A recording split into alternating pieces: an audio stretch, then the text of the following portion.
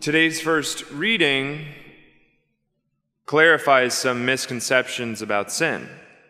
God is teaching his people we are only responsible for our own sin, not the sins of others, even the sins of our parents or family. And this same kind of thinking happens today. Think of the saying, the apple doesn't fall too far from the tree.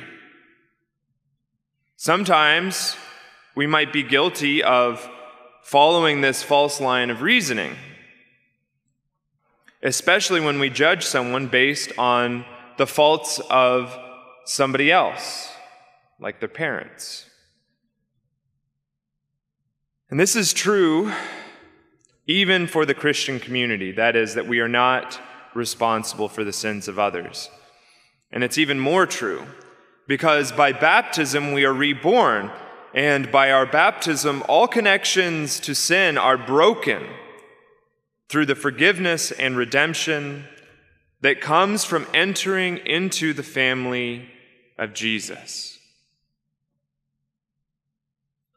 Maybe some of us have seen a movie where the plot centers around like a witch who casts a spell on the parents, and then the whole story is about how some child or grandchild has to break free from the family curse. Baptism destroys everything like that. By baptism, we are completely free.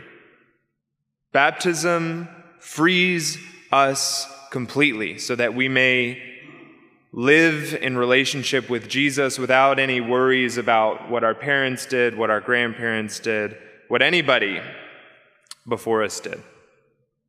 But baptism isn't a charm or a talisman that protects us from sin regardless of what we do. There's still cooperation necessary on our part. And we can harm our relationship to God, but it's through our own sin. And when we do sin, we go to confession. Jesus again forgives us. The relationship to him is restored, and we are again free. As we approach Jesus today, we pray to be renewed in the life given us at baptism, so that today, strengthened through the Eucharist, we may remain in Jesus.